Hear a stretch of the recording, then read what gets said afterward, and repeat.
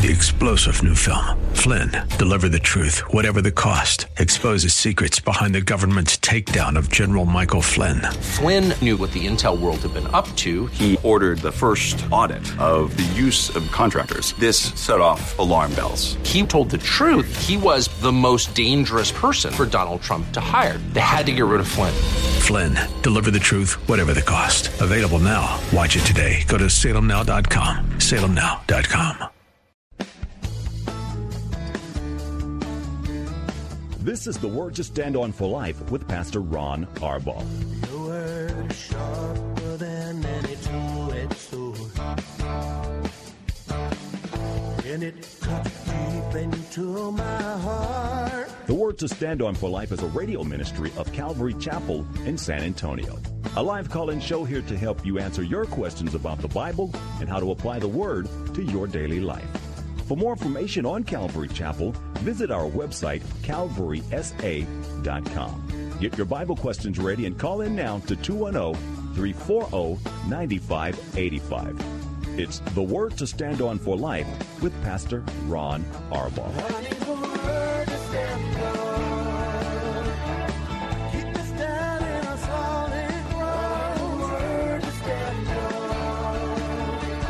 Welcome to the program. It's Wednesday, and I am Pastor Ron Arbaugh from Calvary Chapel in San Antonio, Texas. You're listening to The Word to Stand On for Life, a radio show dedicated to taking your phone calls and answering your Bible questions, whatever they might be. We'll do the best that we can to answer them. Life questions are okay too. Whatever's going on in your heart, we'll do what we can. Here's the phone numbers, 340-9585. That's 340-9585. If you live outside the local calling zone, you can call toll-free at 877-630-KSLR. Numerically, that's 630-5757. You can email questions to us by emailing questions@calvarysa.com. You can also send them in via our free Calvary Chapel mobile app. We'd love to have you do that. If you are driving in your car, the safest way for you to call on what's turned out to be a warm and beautiful day is by using the free KSLR mobile app. You'll be connected directly to the studio producer. Before we get into a few things, let me open the program today with a prayer request. If this faithful audience, and by that I mean faithful to pray, we would ask you to pray for Raina.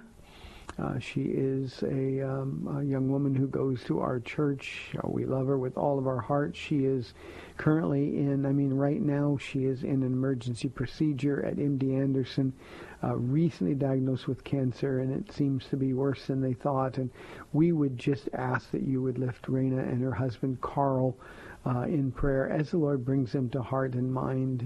These are such difficult things. Please, we would ask for your prayers. Well, because it's Wednesday, tonight I'm going to be teaching in 2 Samuel chapter 6. Not a good chapter if your name is Uzzah, but it is a really, really important lesson in terms of the practical application for us as New Testament Christians. That's why this Old Testament book is so spectacular. 1 and 2 Samuel both. It's just immense in terms of the applications for us.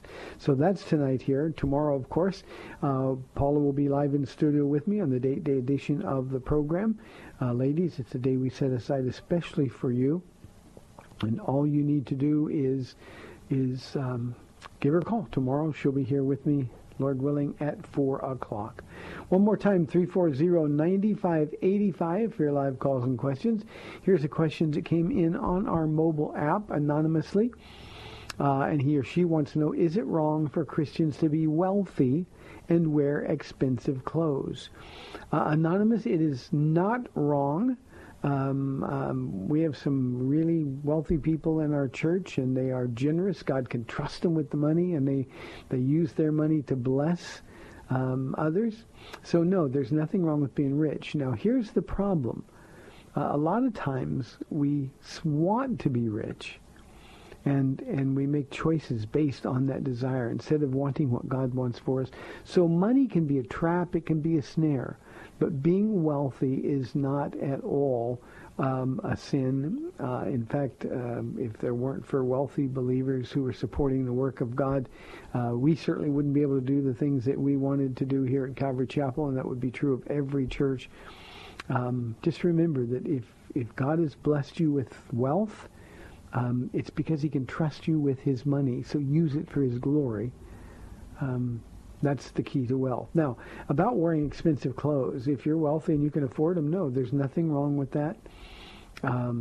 We Christians don't have to take a vow of poverty. We don't have to live below some artificial means that's set by somebody else.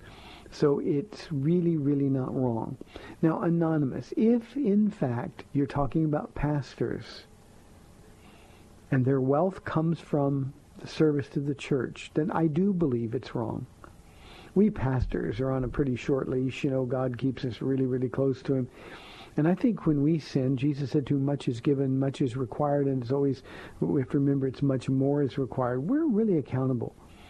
And I think if we who are Christians serving the church, if we took enormous salaries, if we were wealthy, if we flaunted our clothing, or if we flaunted our cars or those kind of things, just because we can do it, well, then I think we've got a real, real heart problem.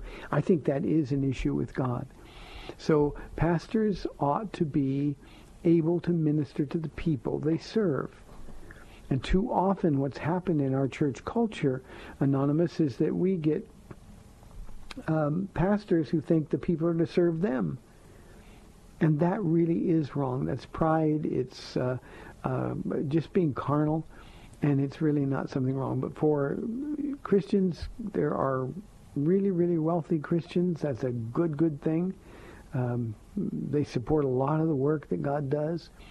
But if the money, like the rich young ruler that Jesus encountered, money was the most important thing in his life. In fact, money was his little g God. So if the desire to be rich, love of money, Paul says, those things can be a snare. They can really be a trap. But if you simply are blessed by the Lord, then there's nothing wrong at all with being wealthy or wearing expensive clothes. If we kind of did that same thing, we'd be in the situation where we would probably have a sense that all Christians ought to take a vow of poverty or live well below the means of others, and that's simply not the case. Thanks for the question. Here is a question from our email inbox. This one's from Nacho. Pastor Ron, was the young girl with the power of divination in Acts chapter 16 saved after that incident? If so, was her conversion to our faith because Paul cast out the demon, or would she have had to receive the Lord after that event? In a related question, people who had demons cast out by Jesus, apostles or disciples, were they saved in that action because of that conversion? I ask because of what Jesus said about an empty house in Luke chapter 11. Nacho, in the case of the young girl with the power of divination, we're not told. Now, we can infer that she was saved. When Paul cast the demons out, she was in her right mind. I think perhaps even the delay, she was tormenting Paul for several days. Finally, he had enough. I think the Spirit of God was waiting until she was ready to receive Christ. But in both cases, whenever demons are cast out, there has to be a subsequent decision to accept Jesus Christ. And we're not told the end of the story in these cases. Some become followers of Jesus. We know, for example, Legion, who had thousands of demons cast out of him. He became a follower of Christ. We're told that in the story. But we just have to make an educated guess, and our guesses really don't have much value. I'm pretty confident that this girl with the power of divination, because of the problems that casting that demon out cost Paul, I'm pretty convinced she converted to our faith.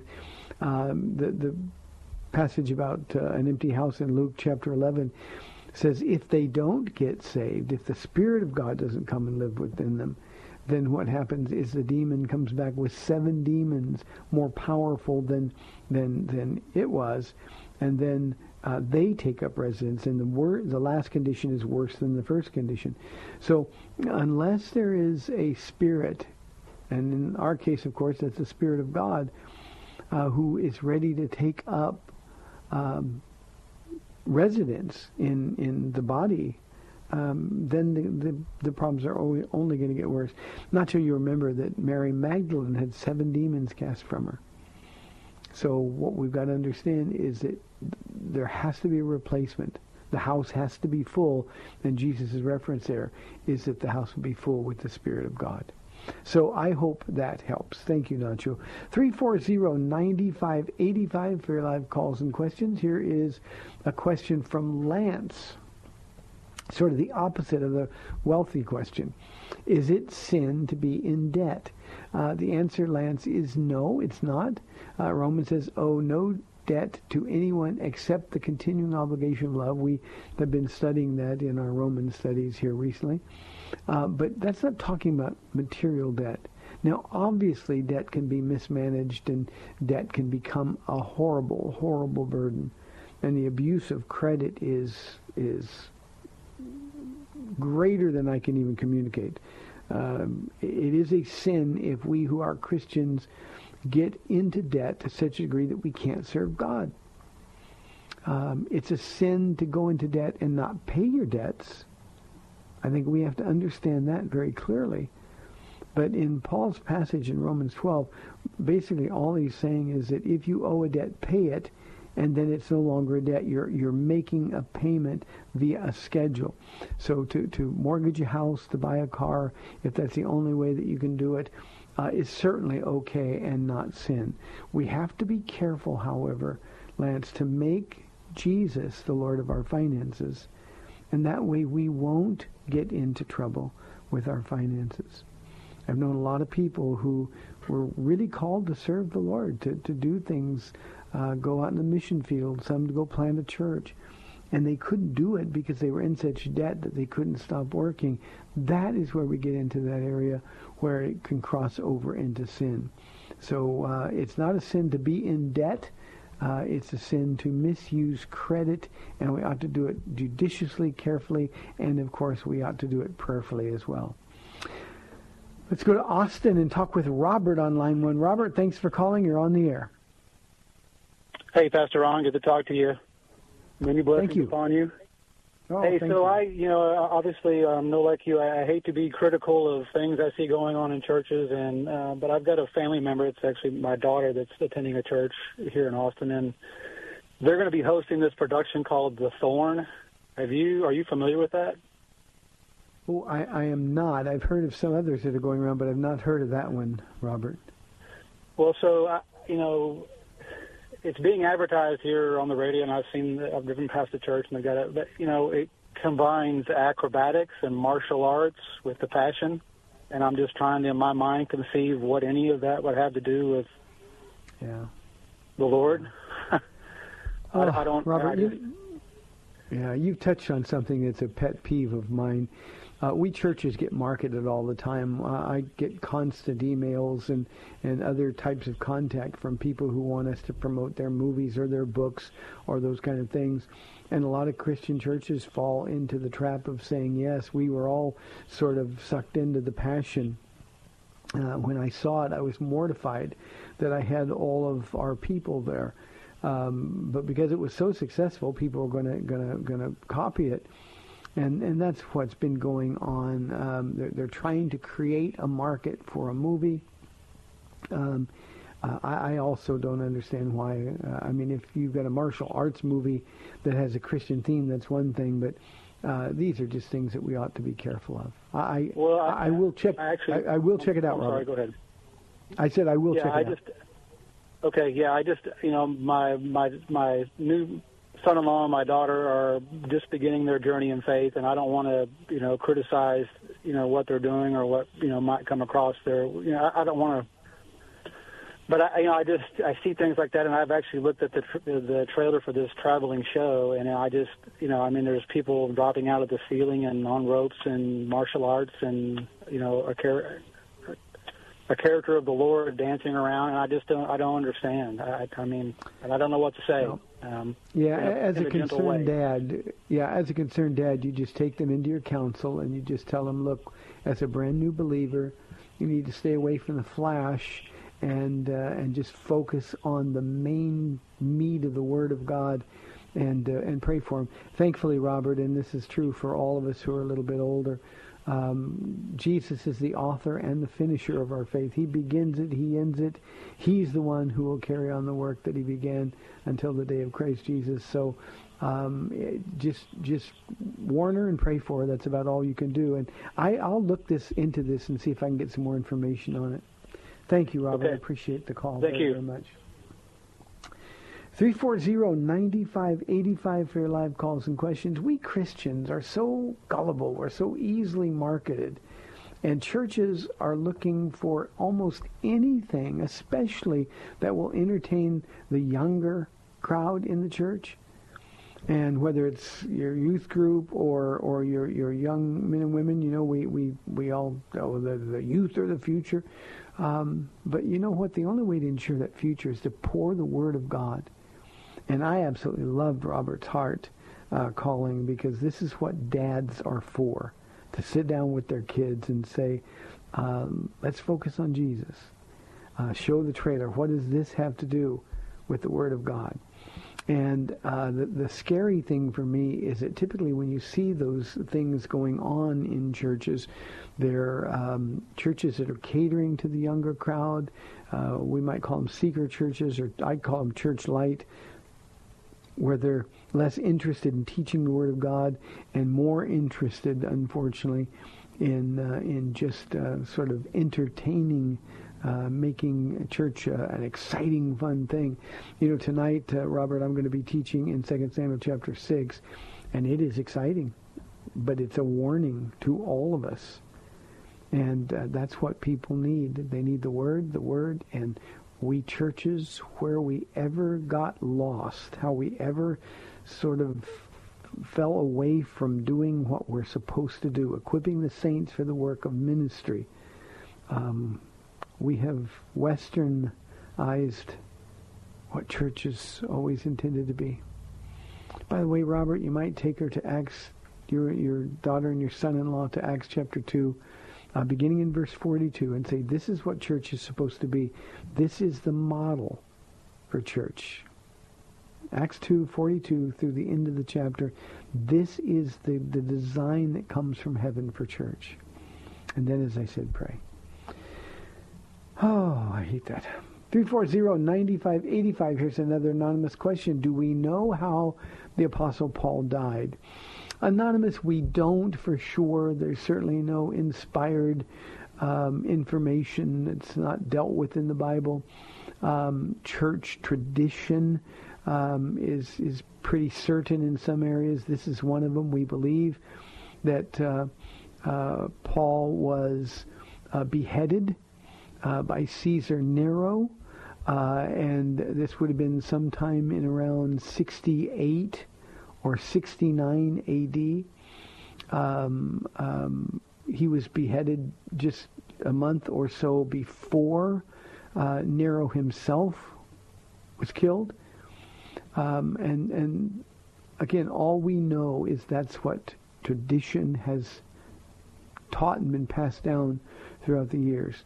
But a definitive answer written by God, we don't know. All we know is that that's how he died. Now, if you'd ask that question about Peter, we would say, yeah, we know that he was crucified. Legend has it that he was crucified upside down, but we don't even know that for sure. But we do know that he was crucified, and we know that because Jesus told him.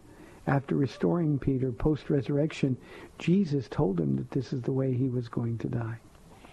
So that's the best we can do. I think so, but we're not sure. Here's a question from Jeffrey, a good question. An honest question too, by the way, Jeffrey. He says, I struggle with being humble. I've advanced in my career by being proud and self-confident. Is it wrong if I'm proud of my accomplishments? You know, Jeffrey, every day before this program, we have kids that come in here and pray for the program. About 10 minutes before 4 o'clock, a bunch of kids come up. Sometimes it's a handful. Other times it's more than that. And they like to come in and they like to read the questions and try to answer them. And the questions have been sent in via email. And they read your question today. And one of the kids, a fifth grader, he said, well, no, there's nothing wrong with being proud, but now if you start bragging, then there's a problem. And I thought, what a wonderful distinction for him to make between those two things. There's a godly pride, and of course there's an ungodly pride. I don't know how you understand humility, but here's the best way, Jeffrey, to understand it. Humility is understanding that apart from God, you can do nothing.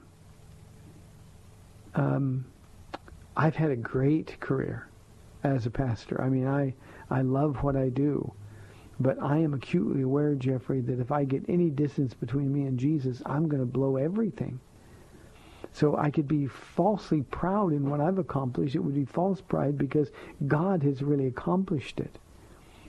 And if we understand humility properly, then we understand that Jesus is the reason that you've been successful in your career.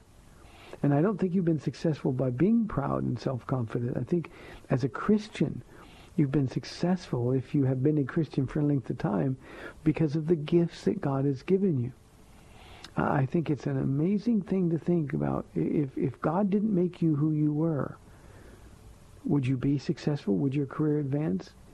If God gave you the gifts to be successful, how could you possibly take credit for it? You know, the Apostle Paul was the greatest of perhaps all men ever used by the Lord. And yet you talk about humility, he said, I'm the chief of sinners, the worst of the worst. He says, I am what I am by the power and the Spirit of God.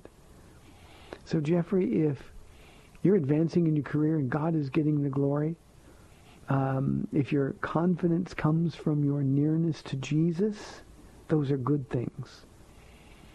But if the reason you're struggling is because you're boasting in your accomplishments, or you think that your accomplishments are because of what you've done, if you've been a good steward over God's gifting to you and God gets the glory, that's a great thing. And that's certainly not a sin. But the one thing that you want to really be careful of is not touching God's glory. Don't take credit for anything that God has done. And the honest truth for all of us is that without Jesus Christ, we would be able to do nothing. Now, from a worldly perspective, Jeffrey, we could appear to be successful. In my life, before giving it to Jesus Christ 27 years ago, I was exceptionally successful in business. Paul and I were very wealthy. Nobody gave me anything. It was simply a matter of working really, really, really hard. And I got all puffed up and carried away with my own importance. And eventually all of that went away. And when I gave my life to Jesus Christ, I saw how spiritually bankrupt I was. And then sort of watched as God rebuilt me.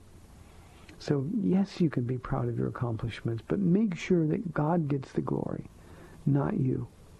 I love it when I see athletes who have won a game, they've done something spectacular, and the microphone's thrust into their face. So how did you do it? Well, first I want to give all glory to my Lord and Savior Jesus Christ. You see, there's somebody who understands that they're only fast because God made them fast. They're only able to catch a ball or throw a ball because God gave them that ability.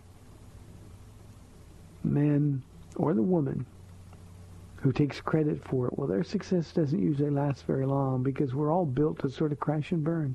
That's the nature of our flesh. So keep struggling with humility, but when you see yourself in the light of Jesus Christ, it's easy to be humble. That's why the Bible says humble yourself so God doesn't have to do it. So you keep struggling with it. You keep looking at Jesus. I promise you, you'll see that he's the one who's made you successful. Thank you, Jeffrey. I appreciate the question. 340-9585. Here's a question from Billy. We're under 2 minutes in this half of the program. Billy says, why did the devil want Moses' body? Billy, the reason the devil wanted Moses' body is because he knew that if the Israelites ever found it, they would have worshipped it. They would have mummified Moses. They would have stood him up. They would have made sacrifices to him. And Moses was nothing more than a servant of God, certainly not a perfect servant either. We all know that.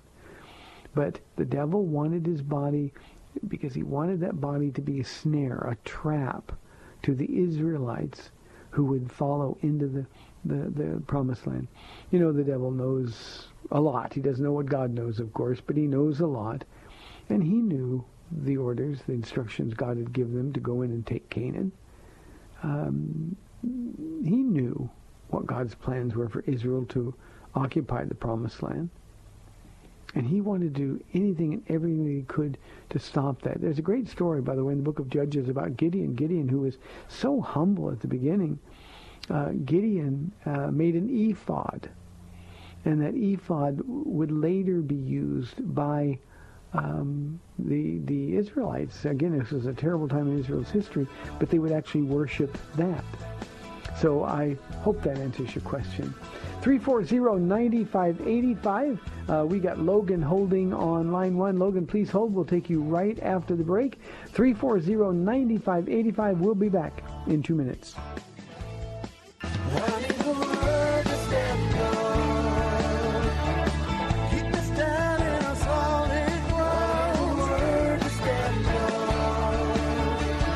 Welcome back to the Word to Stand On for Life. We're taking your calls at 340-9585 or toll-free 877-630-KSLR. Now, here's Pastor Ron Arbaugh. Welcome back to the second half of our program. We've got 30 minutes to take your phone calls and answer your questions at 340-9585. Let's go to Logan on line 1 from San Antonio. Logan, thanks for calling. You're on the radio.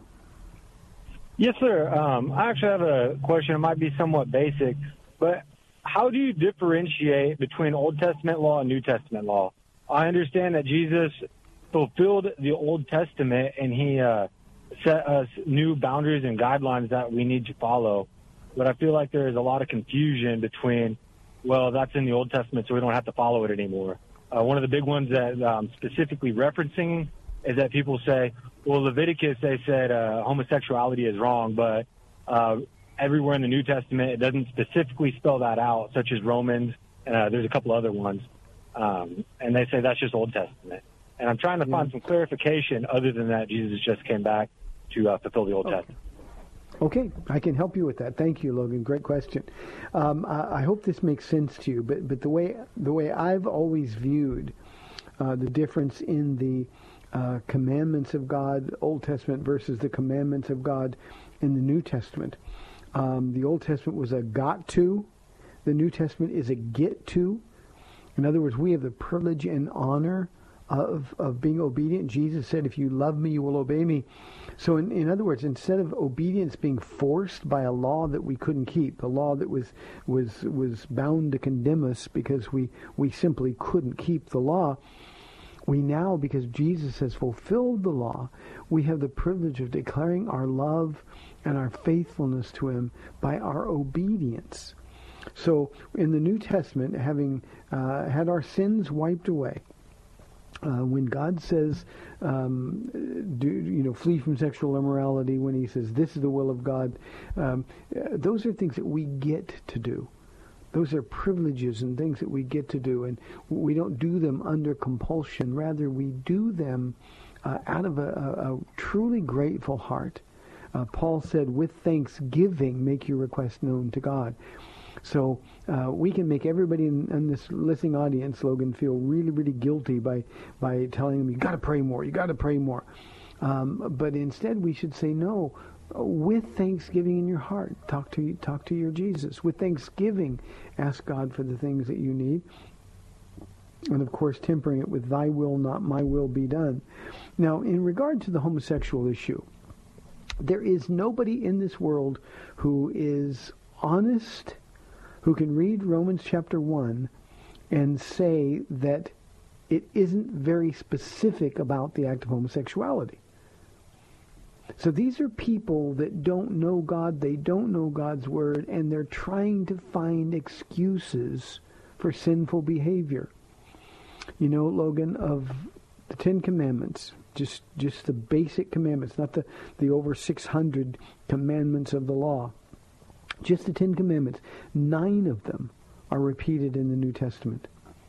A lot of the principles in the other commandments are repeated in the New Testament as well. So as New Testament Christians, we take special note of the things that God tells us to do.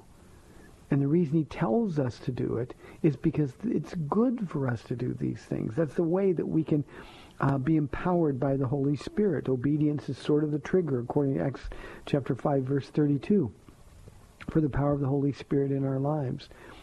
So only a dishonest person would say, well, Leviticus says homosexuality is bad. By the way, the law demonstrates the heart of God, especially in these laws about the things that are an abomination to God. Those things demonstrate the heart of God toward that behavior. As a New Testament Christian, how could we engage in anything that violates what we know to be the heart of God toward something?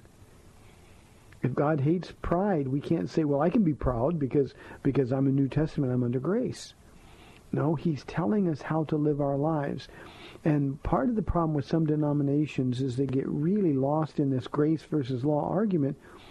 And basically they say, no, just preach the gospel, just preach Jesus, and then other people can work out their salvation the way they want to because we're under grace. No, when you read the Bible, even the design of the books, especially Paul's and Peter's and James and John's epistles, they tell you what God has done, then they tell you how we should respond. So again, Logan, and we've heard this over and over, well, Leviticus, they don't want you to eat shellfish, and they want you to stone your disobedient children, so we're supposed to do those things too. Those are the kind of arguments that are advanced. Dishonest arguments are advanced by people who don't know God, know nothing about God, and have never taken the time to study the Word of God. So you can dismiss those arguments. So when somebody says to you, well, the New Testament never really condemns homosexuality specifically, you can read Romans chapter 1 and say, okay, I'm going to read this very carefully. What does that mean? And there's no way to escape the clear and direct meaning of that women shouldn't lay with women. It's unnatural. Men shouldn't lay with men, for it's disgraceful. And that's in context what it's teaching. And then they'll come up with another problem. One of the problems, Logan, that we've had in our church culture, and this is just sort of indicative of the time that we live, in Isaiah chapter 5, he described the time of the Israelites just before they were judged by God as calling good evil and evil good. Well, we live in that time now in the United States of America, indeed in the world. We no longer feel free to say that's wrong, it's sin. Well, no, it's my truth versus your truth. What we have to understand is that there's only one truth. His name is Jesus Christ, and he makes the rules. And when somebody says to you, well, we're under grace, so it's okay for us to do that, then we need to share Jesus with them because they don't know him. They don't know him. And they can say, no, I'm a Christian, I grew up in church. Yeah, but you don't know him. You're not born again. Because if you were, you would understand what God's heart is toward this sin. And you can put any sin in there, not just the sin of homosexuality. And then we tell people, look, I'm not saying this because I feel like I'm better than you or you're worse than most people. I'm telling you this because I want you to be in heaven. And in heaven, Jesus rules. And we only get there by being obedient to him. So a got to in the Old Testament versus a get to in the New Testament. By the way, the only commandment that isn't repeated in the New Testament is the commandment to Sabbath worship, the seventh day that was set apart for Israel and Israel alone. Logan, great question. Thank you very, very much. Here is our next question from, this is anonymous. Why was Abel's sacrifice better than Cain's? Well, I'm sorry, it's not anonymous. I'm having vision issues today. This is from Aaron. Aaron, Abel's sacrifice was better because it was offered by faith.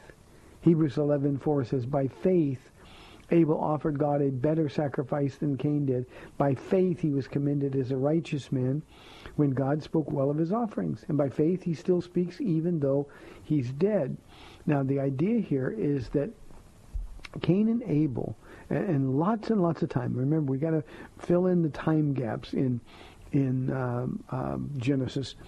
A lot of time went by. Adam and Eve were in the garden. We don't know how long, but for some time before they were expelled, before they had children. When they were cast out of the garden, they multiplied and there was family. They would have lived. Cain and Abel could have been 100 years old or 200 years old. We don't know by the time this whole issue of the murder of Abel occurred. So here's what we know happened. God told them, starting with Adam and Eve, God told them what offerings to provide and how to come before God with those offerings. And clearly, for as long as they were in the garden, those offerings were given in obedience, given with the right heart. And for some reason, the enemy had an opportunity with Cain. And Cain decided, I want to bring God the work of my hands. Now remember, without the shedding of blood, there's no remission of sins. Maybe Cain just was disgusted by the blood. Maybe because his brother Abel was a shepherd and he was a farmer. Maybe he decided, well, Abel gets to bring him the work of his hands. I want to bring him the work of my hands. Faith requires obedience.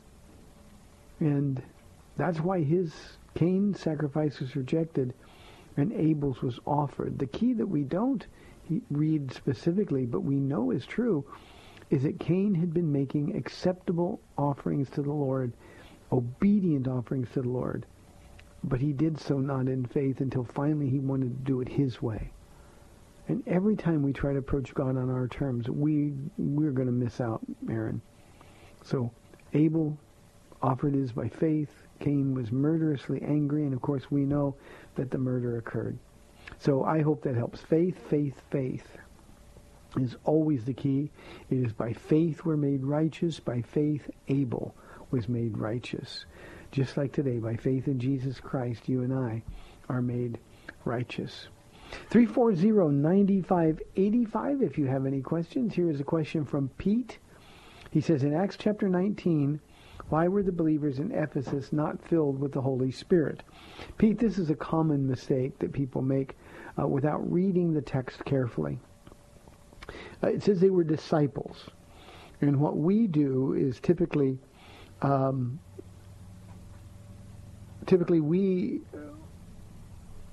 equate disciples with believers, but that wasn't what was happening. What Paul did when he arrived at Ephesus was he came upon a group of people who were disciples of John the Baptist. And so Paul noticed something was wrong, and he said to them, have you been filled with the Holy Spirit? It's kind of like me or Paul when we ask people, so are you born again? Well, I'm a Christian. No, but have you been born again? Well, that's what Paul was asking.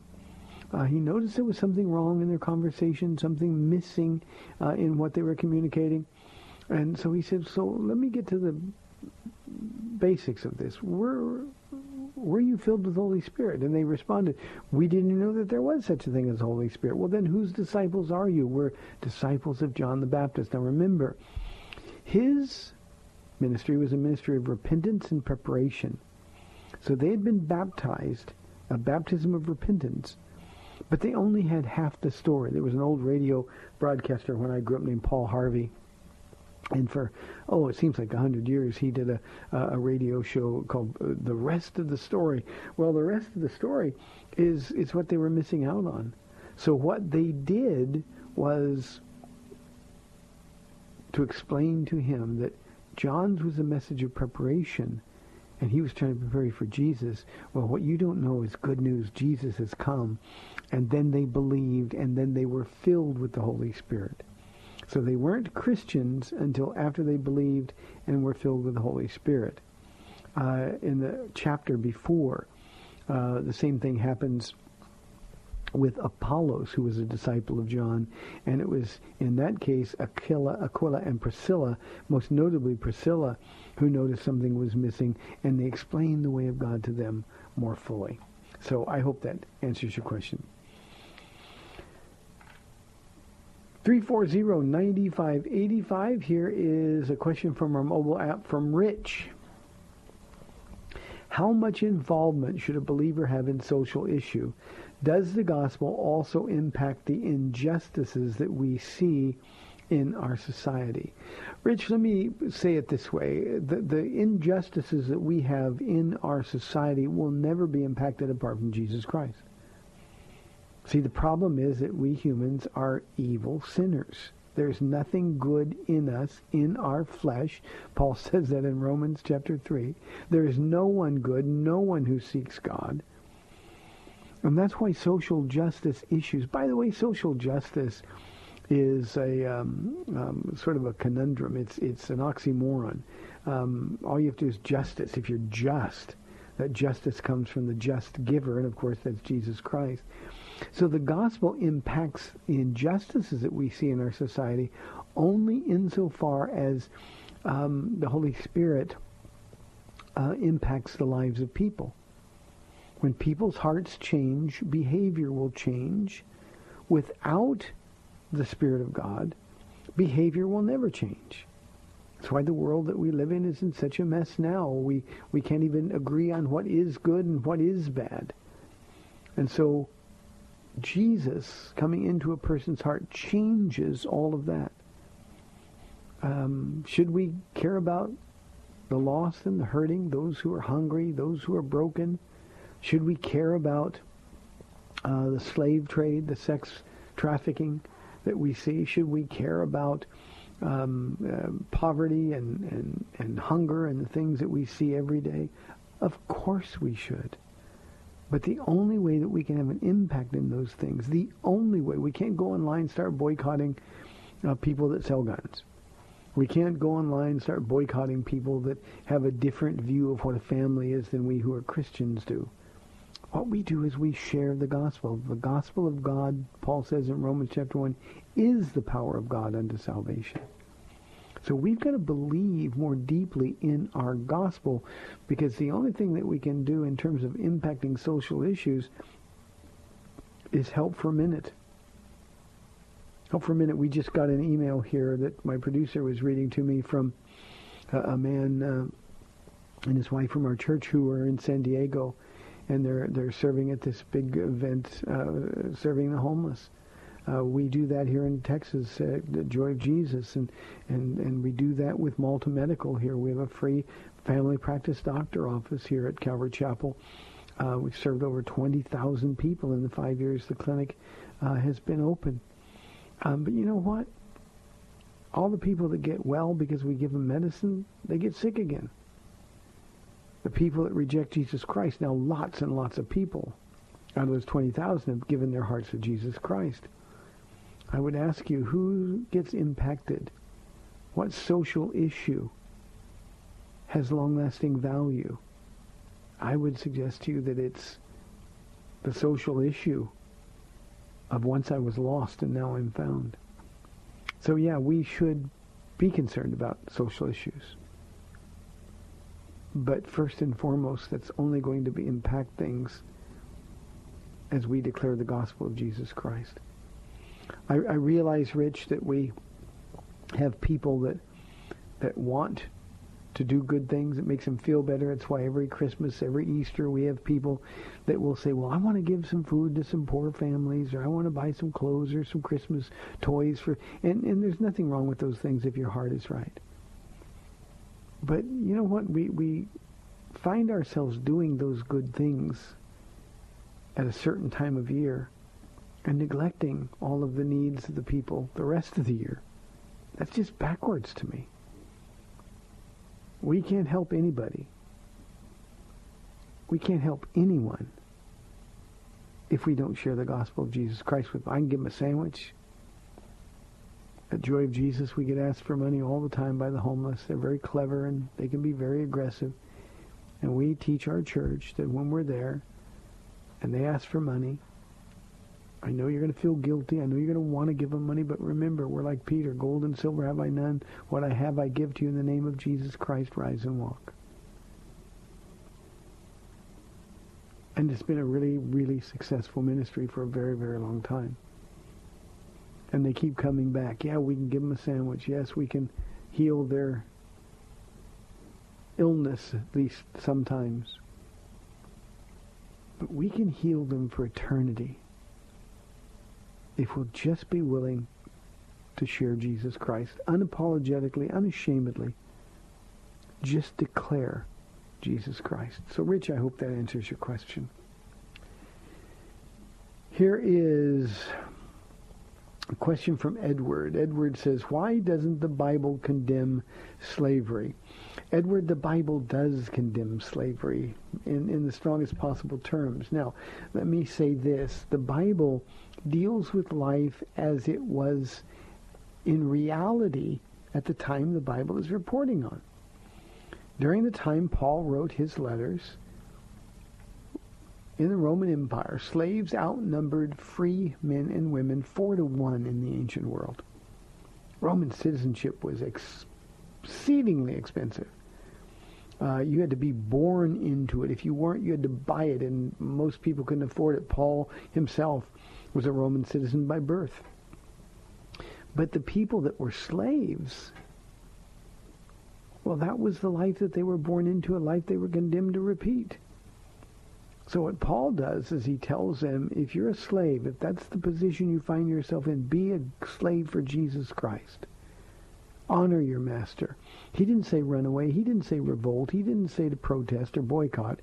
He taught them how to live a Christ-like life where they were at the stage of life they were in. Now, it would feel a lot better to us if Paul would have said, slavery is sin. It's wrong. Just run away from your masters. We would say yes, but it would have gotten everybody killed.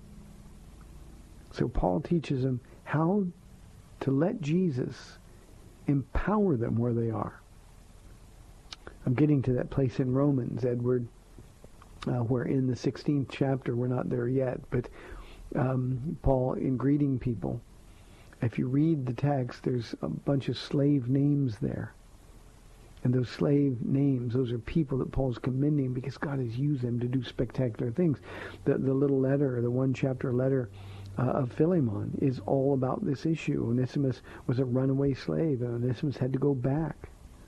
And Paul encouraged him to do so because that's what God was leading him to do. And yet, Onesimus turned out to be a huge figure in the first century church. So the Bible does condemn slavery. By the way, if you look in the King James Version, 1 Timothy chapter 1, there's a whole bunch of sins there that condemn people to hell. Men stealers is one of them. And that's referring to the enslaving of another human being against their free will. So the Bible does condemn it. At the same time, we have to appreciate how the Bible teaches us to live in the world that we live in, not the world that we wish was. So I hope that makes some sense to you. We're inside of 4 minutes, so probably no time for phone calls. Here's a question from Don. He says, where in the Bible can I find out about purgatory?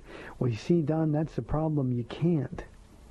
Because there's no such thing as purgatory. Purgatory is a Catholic invention.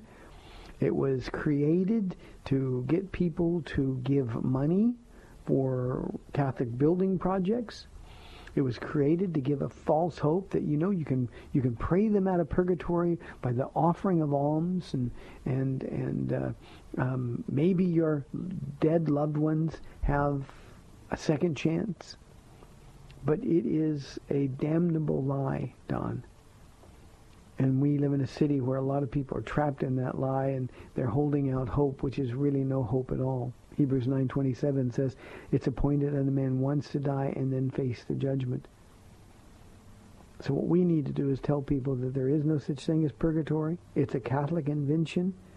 It is a heresy. You got to choose in this life where you're going to spend eternity.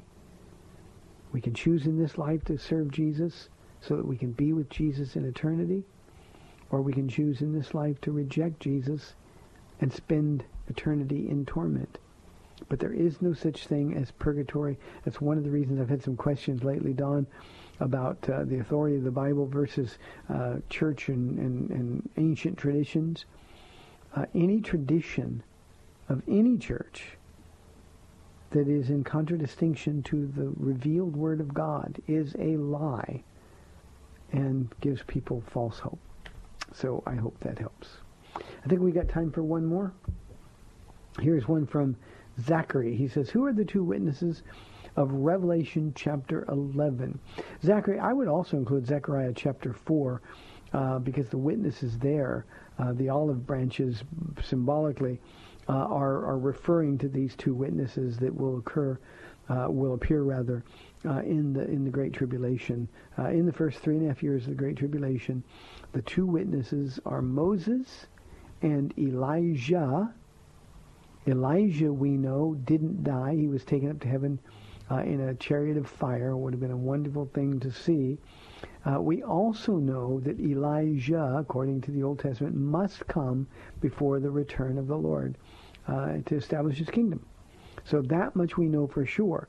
Now, I'm equally confident that Moses is the other. Now, here's why. Jesus said the law and the prophets are all about me.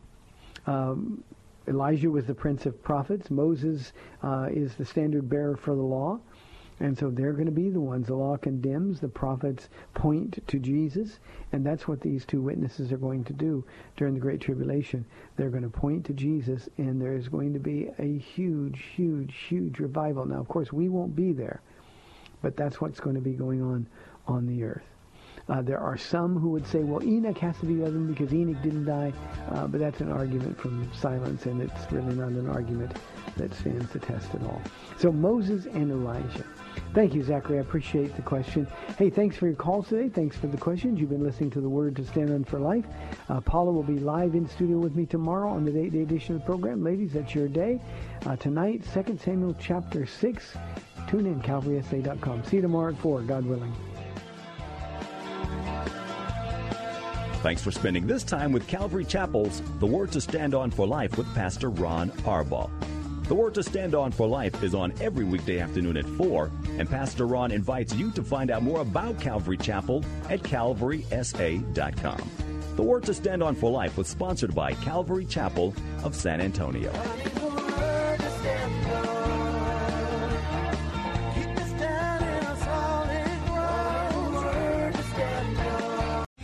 3-star General Michael J. Flynn, head of the Pentagon Intelligence Agency, knew all the government's dirty secrets. He was one of the most respected generals in the military. Flynn knew what the intel world had been up to. He understood its funding. He ordered the first audit of the use of contractors. This set off alarm bells.